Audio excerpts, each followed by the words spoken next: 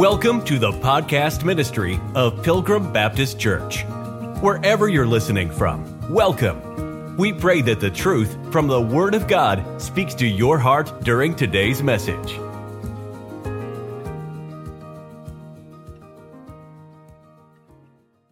When a Jew, especially in Paul's day, accepts Christ as their Savior, it would be nearly impossible to expect them to just abandon all of their Old Testament customs. And you can certainly understand, or at least I'd like you to this afternoon, how an unsaved Jew, he can open up his Old Testament and he can find some physical promises given to those people that belong to the seed of Abraham. And you know what he finds when he opens up the Old Testament? He finds a promise of a kingdom, a Jew. He doesn't find a promise of a New Testament church. So we need to put ourselves in that place as we approach these chapters. Look at Daniel chapter 2, if you would.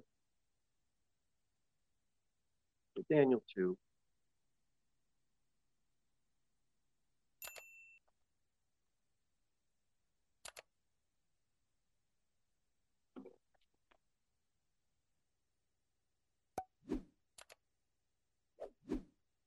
We'll get verse 44. Daniel 2, verse 44. Bible says, "And in the days of these kings shall the God of heaven set up a kingdom." We don't see any mention of a church being set up. The Old Testament's all they had to go to, which shall never be destroyed. That Jew's looking for a kingdom that's not going to be ruined. And the kingdom shall not be left to other people. They said, man, that's our kingdom. God promised he'd give us that. It's going to be everlasting. No one's going to break it to pieces and consume all these kingdoms. And it shall stand forever. Man, this to a Jew in Paul's day, this is a confusing thing. What do you mean Christ is setting up a church? What does that mean? I'm looking for a kingdom. Daniel 7. Daniel 7, verse 14. Bible says in Daniel 7, verse 14, "And there was given him dominion and glory and a kingdom, that all people, nations, and languages should serve him. His dominion is an everlasting dominion, which shall not pass away, and his kingdom that which shall not be destroyed." Same idea. It's an everlasting dominion. So you're in Paul's day, all you've got is the Old Testament. There's this message of the cross now that's being preached. You can see how the rub is going to come about.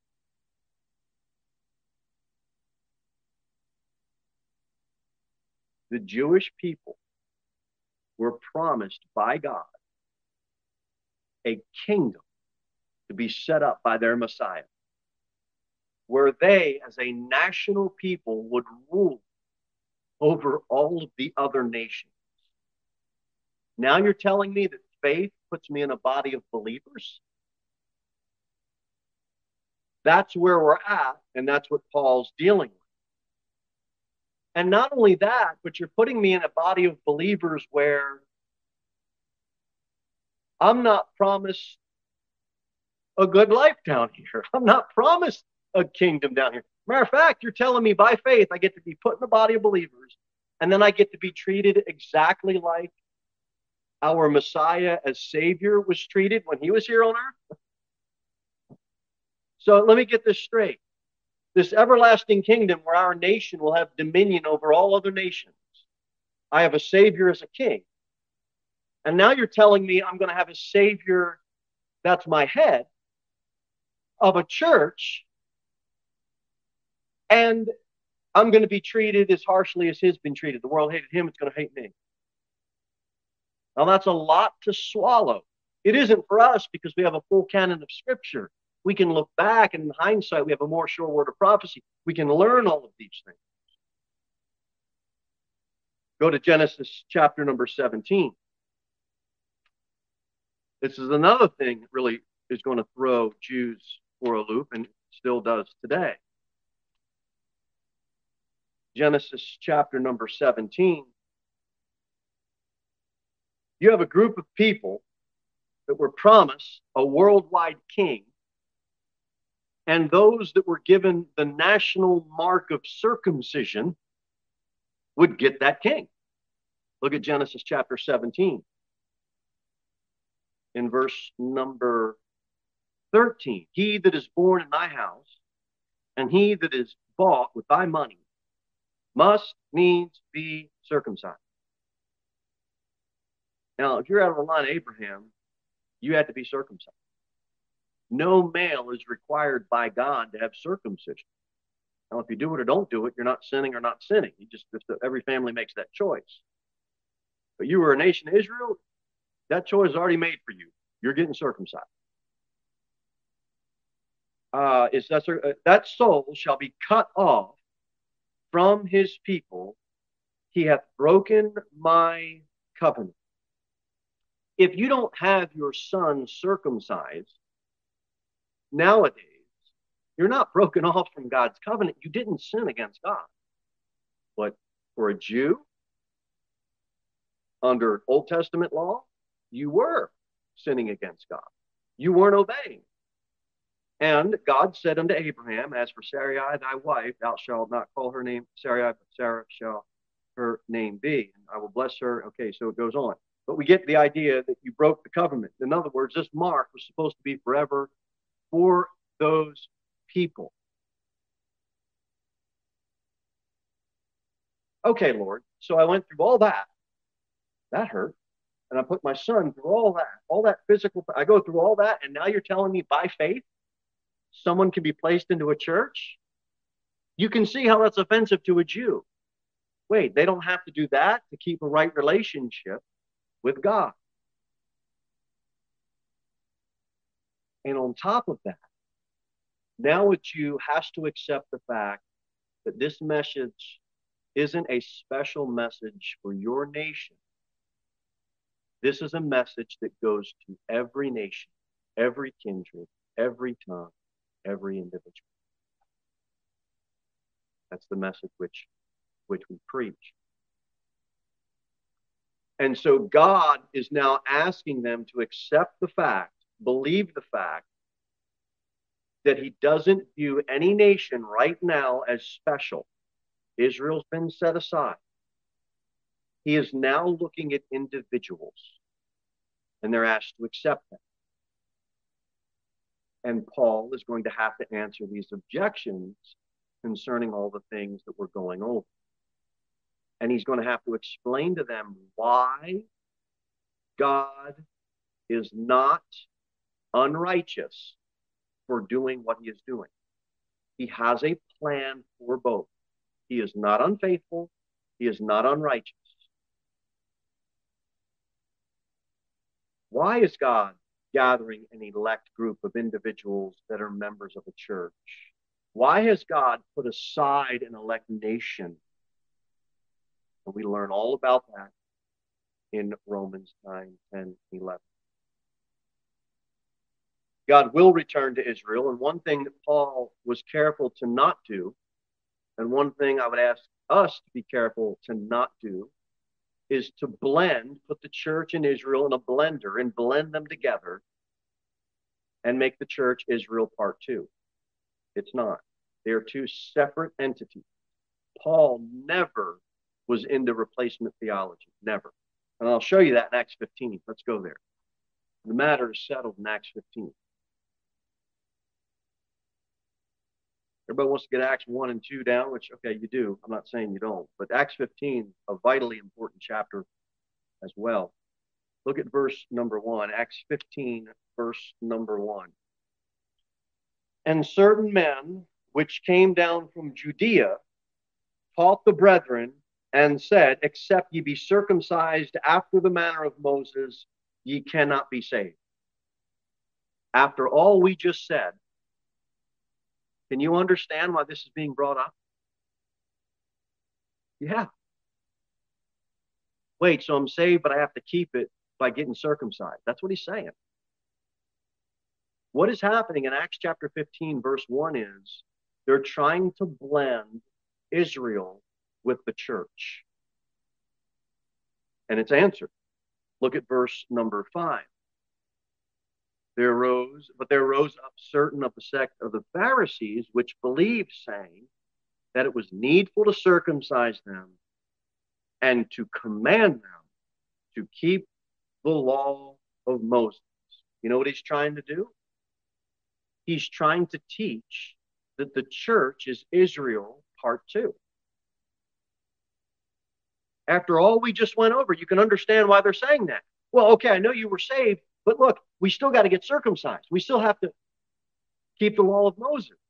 They're trying to blend Israel into the church. It's been going on since the book of Acts. It's still going on today.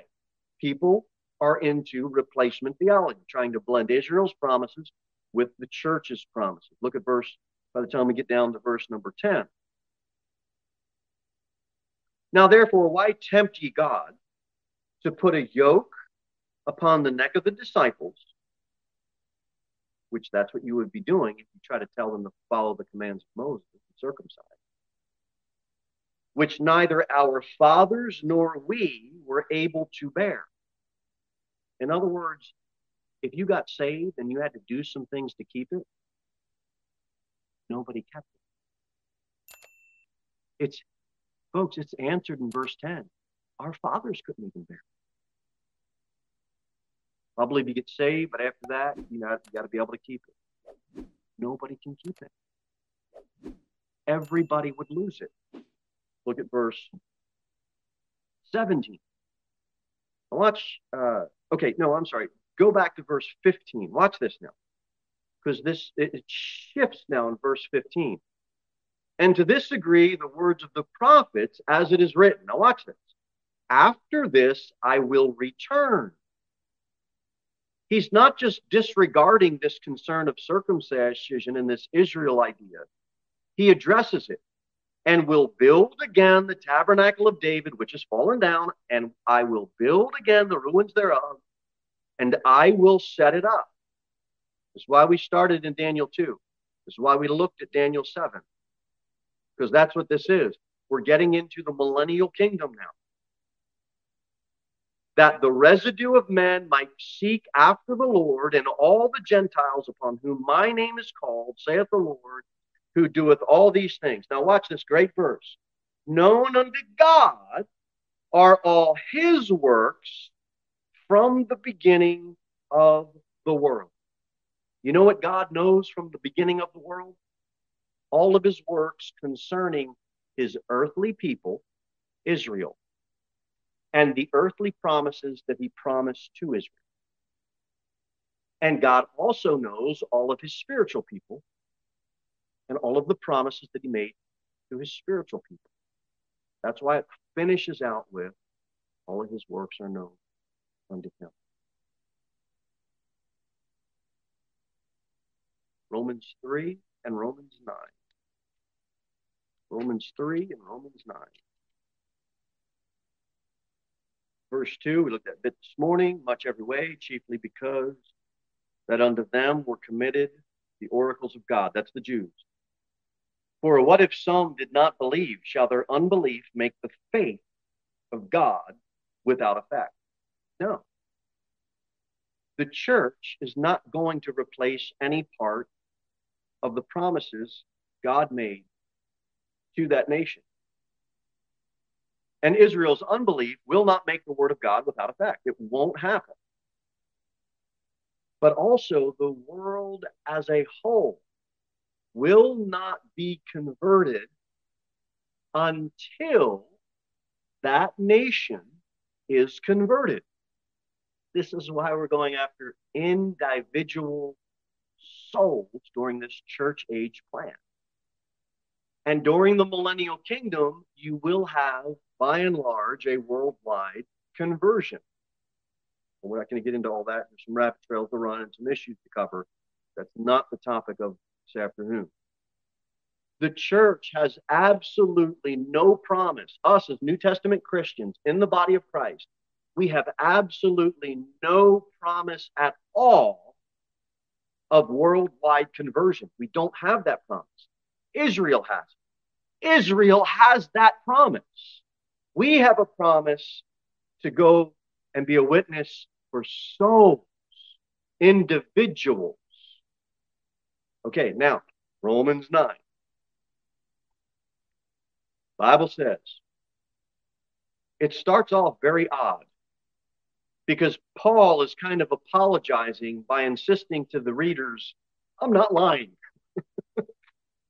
Now, you got to admit, if you were in a conversation with somebody, your first thought would be, wait a minute, if this guy's honest, why is he telling me he's not going to lie to me? But let's read it. I say the truth in Christ, comma, I lie not. Like, why does he have to say I lie not? He says, my conscience also bearing me witness in the Holy Ghost, that I have a great heaviness and continual sorrow in my heart, for I could wish that myself were accursed from Christ for my brethren, my kinsmen, according to the flesh. He's saying, look, I'm not being prejudiced. I don't have religious zeal. You know I had it before. I persecuted the church. Look, it's me, Paul, Saul of Tarsus. I was standing over the stoning of Stephen. You know I had religious zeal. I'm not lying to y'all now. He's approaching them in the most gentle manner that he can, because the situation at hand is so tragic. And it's a very abrupt change. Remember, we came off of this high on Romans chapter 8. We have no condemnation. We have no separation. But now Paul's heart goes to this other extreme. It's the failure of his own country. You can't get to a bigger climactic high than going from Romans 1 to Romans 8. I mean, Romans 8, it doesn't get any better for the Christian. I'm not going to be separated from God's love.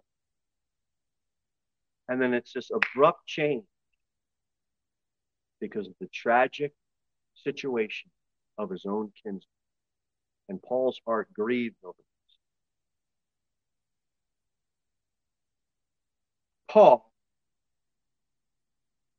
as a Jew,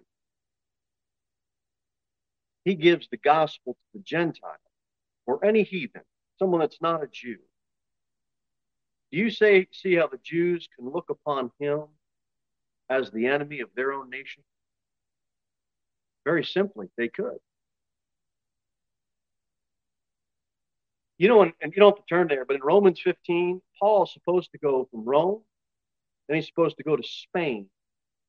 Romans 11 tells us as an apostle to the Gentiles. That's what Paul's supposed to do. You know where he goes instead? Jerusalem. I want to look at this because this is important. His heart is so connected to his countrymen. Go to Acts chapter 21. Acts 21.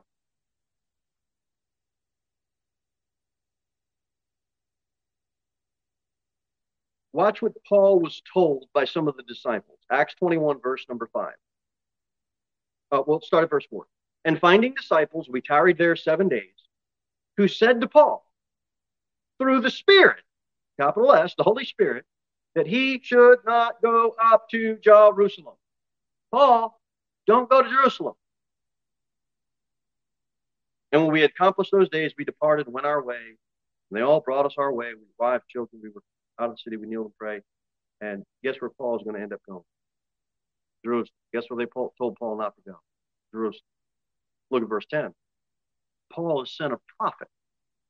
And this prophet tells Paul the same thing. Verse number 10, and as we tarried there many days, there came down from Judea a certain prophet named Agabus, and he was come unto us. He took Paul's girdle, and bound his own hands and feet, and said, you can't get a better word picture than that, Sunday school teachers. Thus saith the Holy Ghost, so shall the Jews at Jerusalem bind the man that owneth this girdle, and shall deliver him into the hands of the Gentiles. And when we heard these things, both we and they of that place besought him not to go up to Jerusalem. The disciples told him, a prophet is sent to Paul, say, hey, look, don't go to Jerusalem. Look at verse 13. Verse 13. Then Paul answered. Now, it can't be any clearer what God's will is for Paul. And watch Paul's answer. What mean ye to weep and to break my heart? For I am ready, not to be bound only, but also to die at Jerusalem for the name of the Lord Jesus. You know what Paul's excuse was? Fellas, come on, I'm doing this for the Lord. The disciples told you through the Holy Spirit, and I sent a prophet to you through the same Holy Spirit, and you have your own way of doing it. Well, that's the disciples. That's some prophets. Go to Acts 22. Acts 22.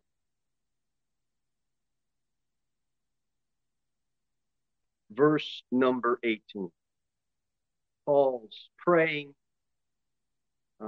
It says in verse 17, and it came to pass that when I was come again to Jerusalem, even while I prayed in the temple, I was in a trance. So he's praying, he's in a temple, he's in a trance, and saw him saying unto me, watch what the Lord, this is the Lord speaking directly to him, make haste and get thee quickly out of Jerusalem, for they will not receive thy testimony concerning me. You know what the Lord told him? I don't care what your excuse for going, Paul. I want you out of Jerusalem. Why do I think he went? To the Romans 9. He loved those people so much. His heart broke over his kinsmen so much. And he had a plan, and he had a burden, and he had an idea. God had a different idea. He sent him disciples, he sent him a prophet, and he spoke to him in a trance. Paul said, look, I got to do it my way, Lord. What I'm saying to you and I, as a way of practical application, just because you have a burden, just because I have a burden, that does not mean we have a calling from God. And that's a perfect example right here. Jonah was called to arise and go to Nineveh. Jonah had a clear calling. You know what Jonah didn't have? A clear burden. Oh, I'll arise, O Lord. I'll obey the first part. I'm getting away from you and going to Tarshish. He had a burden to go a different way. So do you go with your burden, or do you go with the clear calling of God? You're going to end up in storms. What's going to happen? You're going to end up.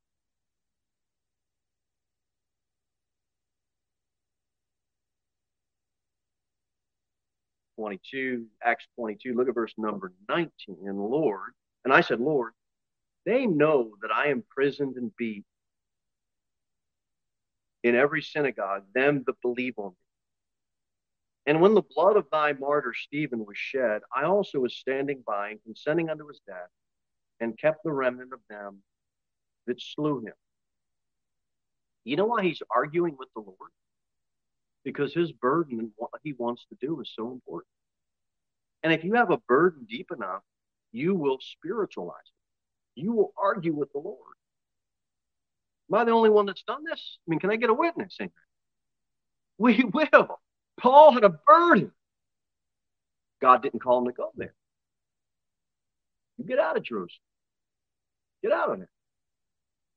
I sent you the disciples. I sent you Agabus. I sent you the prophet. Come on. Roman church knew, these Romans, they knew the exclusivity of the Jews. They could easily be persuaded that Paul was an apostate, not an apostle. Paul's got to defend this. Heart breaks as he paints a picture of Israel's shame. Go back to Romans 9. Finish.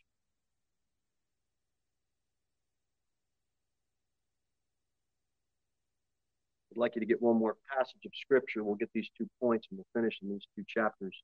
Exodus 32. Exodus 32. I say the truth, Romans 9, verse 1. I say the truth in Christ, I lie not. My conscience also bearing me witness in the Holy Ghost. The unsaved man has a defiled conscience. You and I had that before we were saved, Titus 1.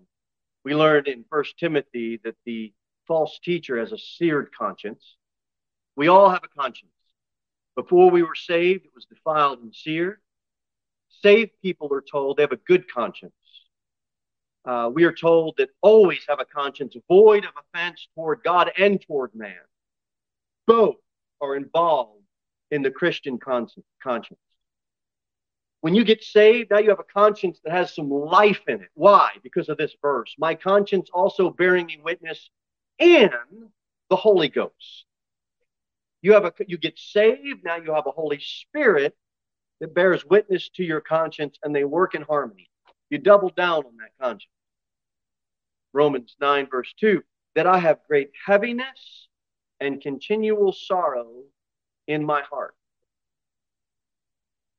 This is coming from the same Paul who said, rejoice evermore. You think about that? What is it? I have great heaviness and continual sorrow in my heart. Paul, I thought you also wrote, as sorrowful yet always rejoicing. You got to admit, this is not a verse. You know what I believe the Holy Spirit's trying to teach us? You can have both at the same time. He's not like sorrow down in the dumps, depressed type sorrow. His heart so pleads for his countrymen that he can't help but be sorrowful over it. Psalms 126:5 says, they that sow in tears shall reap in joy. That's a good verse. Then it says in verse number 3, for I could wish that myself were accursed from Christ for my brethren, my kinsmen according to the flesh. Moses had that same spirit. I wish I could have this spirit.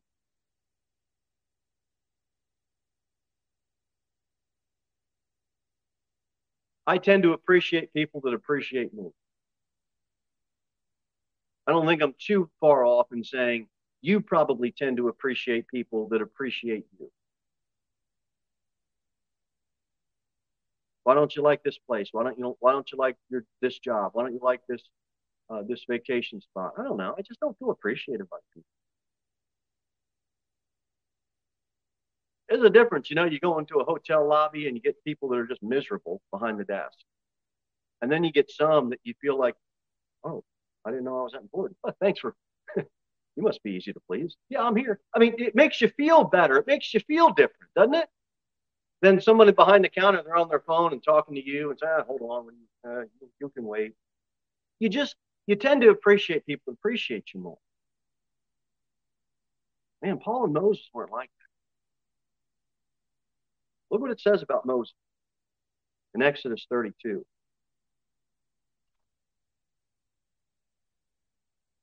Nice to have a boss that appreciates the hard work you put into a job. Not everybody's blessed to be able to have that. Exodus 32, verse 31, and Moses returned unto the Lord and said, oh, this people have sinned a great sin and have made them gods of gold. And they're making golden calves. Yet now, if thou wilt forgive their sin. Wait, what? I mean, are you going to God like that? Come on, God, smote them dead. Go get them. And if not, oh, help us. And if not, blot me, I pray thee, out of thy book which thou hast written. I'm not praying that prayer. I'm sorry. I am not there. Moses loved people. He loved people. He loved his people. Therefore now go, lead the people unto the place of which I had spoken unto thee. Behold, mine angel shall go before thee. Nevertheless, in the day when I visit, I will visit their sin upon them. The Lord plagued the people because they made the calf Aaron made. I don't think that we can I can't fully understand Moses' heart and his love for his people. And I don't think we can fully understand in Romans chapter 9, Paul's prayer to be accursed from God. Wait a minute, Paul. You want to suffer? You want to be alienated from your God? You know why this is so significant? Because Romans chapter 8 ended with, you cannot be separated from the love of Christ. And it said, if I could, it's the original Make-A-Wish Foundation. If I could have a wish. But you know what? He couldn't have that wish come true. He couldn't. There'd be nothing that would separate him from the love of Christ. Nonetheless, his heart is there. It's the greater love for your neighbor. And this yearning for their deliverance, for their salvation, it is what made him a great preacher. Do you want to be a great Christian? I do. Let's get this lesson from Paul and from Moses. We've got to love people. Be a Moses. Be a Paul. They're following the example of the Lord Jesus Christ. It's a giving love. I could wish. Paul said, if I could, I'd accept being banished by God.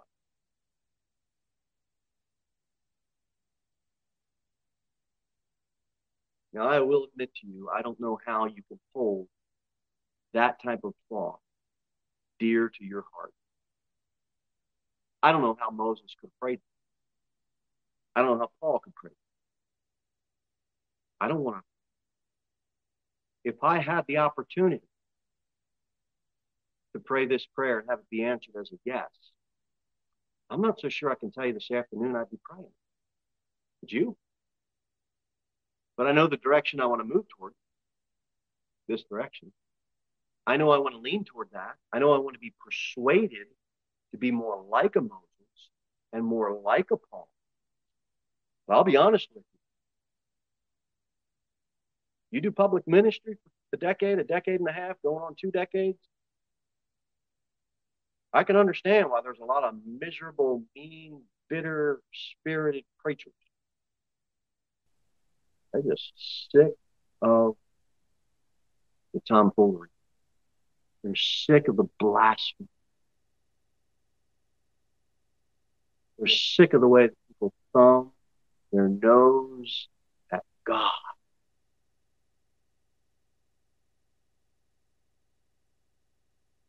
Was it Moses?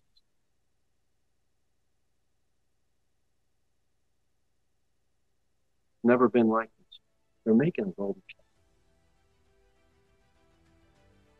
I want to be more like a Paul. Let's try to do that. Thank you for listening to the podcast ministry of Pilgrim Baptist Church. We look forward to seeing you in the next episode. In the meantime, you can sign up for our email newsletter at www.pilgrimbaptist.church.